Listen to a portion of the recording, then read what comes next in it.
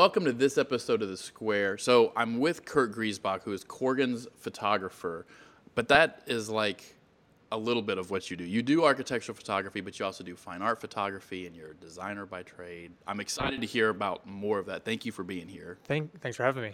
So tell me a little bit about why you do what you do. And we ask that question a lot, but I'm really curious with you because you originally came to Corgan as a designer, not as a photographer. So where did you pick up the bug for photography? I remember my dad having an SLR camera film, and I was much younger. I didn't really understand it, and if it was explained to me, I probably didn't have the patience to figure out what it was. But what I recall was, this device that my dad probably taught me how to focus it, and maybe some of what some knobs did. But because of the delay between taking the photo and then actually being able to see the images developed, which was weeks later, I never really understood what I was doing with those knobs. There wasn't like a correlation between certain things. Right. I got you. Right. And then as years went on, in college, I had a point and shoot, kind of, if it was, I think my phone then did take photos, but I had a point and shoot because it was a little better. And I was getting more interested in taking good photos then, but a point and shoot's not really a professional thing where you're changing settings and stuff. And it wasn't until I was traveling with a friend, and he would let me borrow his DSLR, so digital, and just like phones today, you can see the image immediately as soon as you take it. But with the digital camera, of course, you've got all the knobs on there too. You've got focus, ISO settings, shutter speed, and various other settings. There's like one other setting. Which one am I setting? Aperture? ISO and f-stop.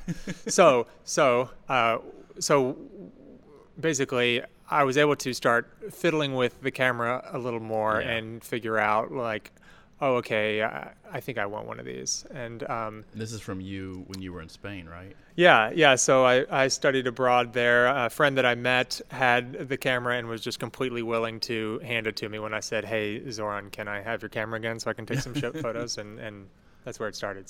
So then even with that interest, you still were pursuing kind of a career as a designer. Yeah. So I was in school for interior design and graduated with that degree. Went to school. I was employed, and that's what I did for five years. And when I was at Corgan, that's what I did for a few years.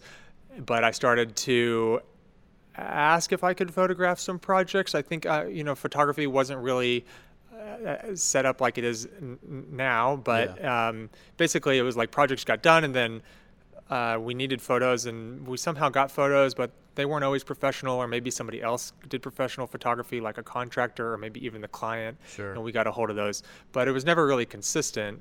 And I was just kind of like, hey, the project that I worked on, can I have a few hours to go photograph it? I think I know what I'm doing. Yeah. Obviously you did. I was close enough. I mean, of course, I've learned a lot since then, but I had a good idea of what compositionally needed to be in the shot, what was important about the project. I knew what was good for design, but also what Corgan was trying to represent. And I brought the images back, edited them, and they were welcomed. And I kind of kept doing that for a while, and then I kind of got the idea, like, hey, why don't I do this full time? And luckily, Corgan was able to make that happen. Well, so we'll go take a look at some of your photography here in a second. But I'm curious, where do you think kind of the intersection of kind of going to school for being an interior designer and also being a photographer, how do you think being a trained interior designer makes you a better photographer?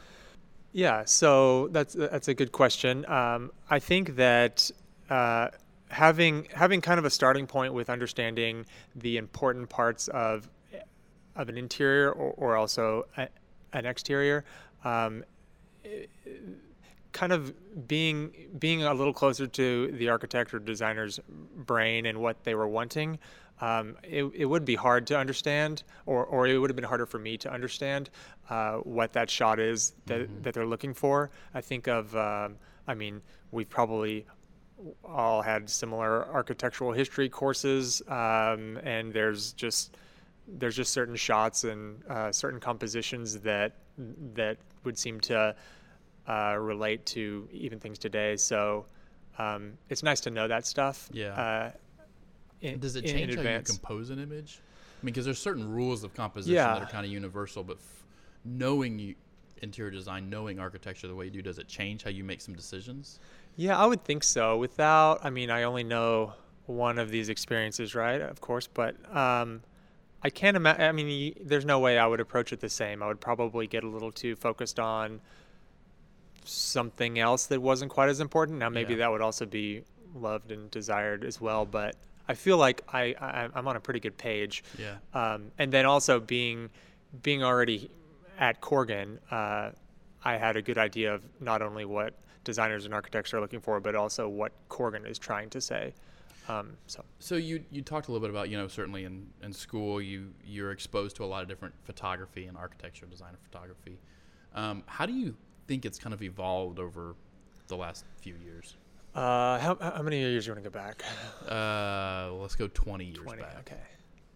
Well, it's important. How far back do you need to go for a big evolution? Well, I was going to say, if we were to go back 20 years, so let's say, and that is before my time, but I haven't the understanding that 20 years was probably mostly film. Yeah. But the film world was kind of like a pre-visualization thing, right? Like you weren't relying on post or editing as much. Yeah, there was darkroom. There's things you could do. I'm sure there's wizards out there that could do a lot, but it was really important that you got a lot of things right. You got it in camera. Yeah. Gotcha. Yeah, and you probably weren't relying on multiple frames to get a composition together, right? Like when I shoot with Entourage or models, I kind of shoot them all separately, and because of course not everybody's in that perfect moment. Sure. I'll rely on like 7 frames to put together one shot.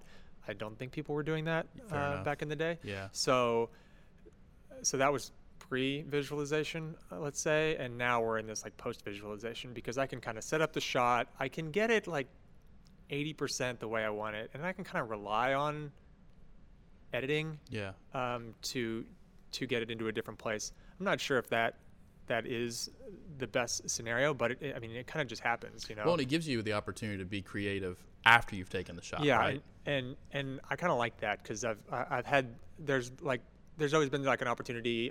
Hey, should we get an editor? But I really like that part of the process too. So it's I like the photo shoot because that's where it starts. But then the editing process. There's a lot of art and creative decisions being made there. Yeah. So I don't really want to give up either. But if I'm really busy, then I'll take the help. So then when you're thinking through, all the different responsibilities that you have as a photographer, like give me like the highs and the lows, the best thing and the worst thing. Yeah. So I think so. Let's start worst first. Okay. So I think I have a great gig. I love it. So it is hard to say what's the worst thing because even like I don't know, it's all pretty good. Yeah. But it's hard to luckily there's enough projects out there that need to be shot, at least from the ones that I'm being asked to do, that I can't get to them all, which means I got plenty of backlog. That's good, but I do have to tell some people no, or maybe I can't spend a full day on this. We're really only here to get 4. So got it. Yeah. the worst part is like, hey, I know you spent 6 months or much longer. You put your heart into this, but I'm going to try to just represent this thing in 4 quick hours, one day, and so that's the worst part. I think the best part about it is that I'm given this responsibility to document the projects in a way that are hopefully timeless, showing up, finding the best light, finding the best space that represents the design, the reasons we did what we did, kind of like showing these moments, right? Whether they're interior or exterior. And then So like the design intent. yeah, Okay. yeah, Gotcha. and then I guess the responsibility is that most people don't get to go see these projects. I mean, the people that worked on the projects do. The people that work in the projects, the people that live in the building, but I mean, not everybody gets to go into these spaces. So the shots that I come away with are the projects. Yeah, they're their introduction and their full understanding of the project from a visual standpoint. So when you're thinking about projects and you've been asked to go shoot one or capture one, what's the process you go through in thinking through the best way to capture the designer's intent? Yeah, so that's a good question, and I really enjoy this process. But basically, phone rings, email, somebody catches me in the hall, and we've got this project. Maybe I've already heard about it and I'm kind of aware of what it is, or maybe it's new to me. But I'll go through the renderings, the plans, or even any like site verification photos, and just see what we're working with first, right? Yeah. Like, okay, I have an idea of the project type, its interior, its exterior, where it is always kind of nice to know right off the bat. But then I like to talk to the designer, the architect, about what is this project? Like, why did they make the decisions they did? Yeah. You can kind of figure out a lot of the most passionate moments in the project from them right away, as well as some of the design intent. You know, there's the end result is here, but why? Like, what was that process? Yeah. So, for example, I was at a performing arts center that we're going to be photographing in about a month. And I did a scout for it yesterday, and it's you can tell it's going to be this really beautiful space, and I'm really excited to photograph it because it is a building where creativity is happening, right? You've got performance halls, black box theater, but then there's all these kind of public spaces in between where there's beautiful materials. There seems to be kind of like a rhythm happening with both the exterior design and how that leads into the interior, and so that's how that process starts. You know, kind of like it's basically me getting caught up really quickly on all these decisions. So now let's say it's the day of the shoot. We've got a few people showing up to be models and to help out, assist, and it's hopefully a pretty great day. The sun is hitting where we thought it was going to hit. And we'll do a quick runaround of the project, say interior and exterior, about an hour. And then we make a quick schedule of how the day is going to go. And then we do our best to stick to that. But that's been a pretty successful process. Tell me a little bit about your gear, like when you're heading out. Yeah, so I try to keep it light. I like quality over quantity, I guess. You're not carrying a lot of gear here. Oh, okay. Sorry. Yeah, so this is there. I think there's a bag nearby, but I think I just pretty much have one bag and a tripod. And this is in China, isn't it? Yeah, this is at the PVG terminal that we photographed about a year ago. And yeah, it's basically I like good gear. I mean, it gets a lot of use, but I just don't want to carry a lot of it. So if it's light and it's good, that's what I want. I shoot Canon tilt shift lenses. Tilt shift lenses because architectural photography can benefit from tilt shift lenses quite a bit. Mostly the shift mechanism, which is shifting the lens off the frame. You can kind of make a more dynamic image that way, whether it's up or down or right or left. And a couple of different places you've talked about when you use models, but I know you don't use them all the time. What kind of goes into the decision of whether or not to use people in an image? Yeah, so photographing with models is hard because I mean you're basically faking an experience, right? Like, okay, you two are having coffee and you two are walking this way. Yeah. And getting that right takes, I mean, digital photography is great because you can just take more and more shots. But and to your point earlier, you can always just paste in models if you need to at a certain point. Right. As long as you get them while you're at the shoot. Right.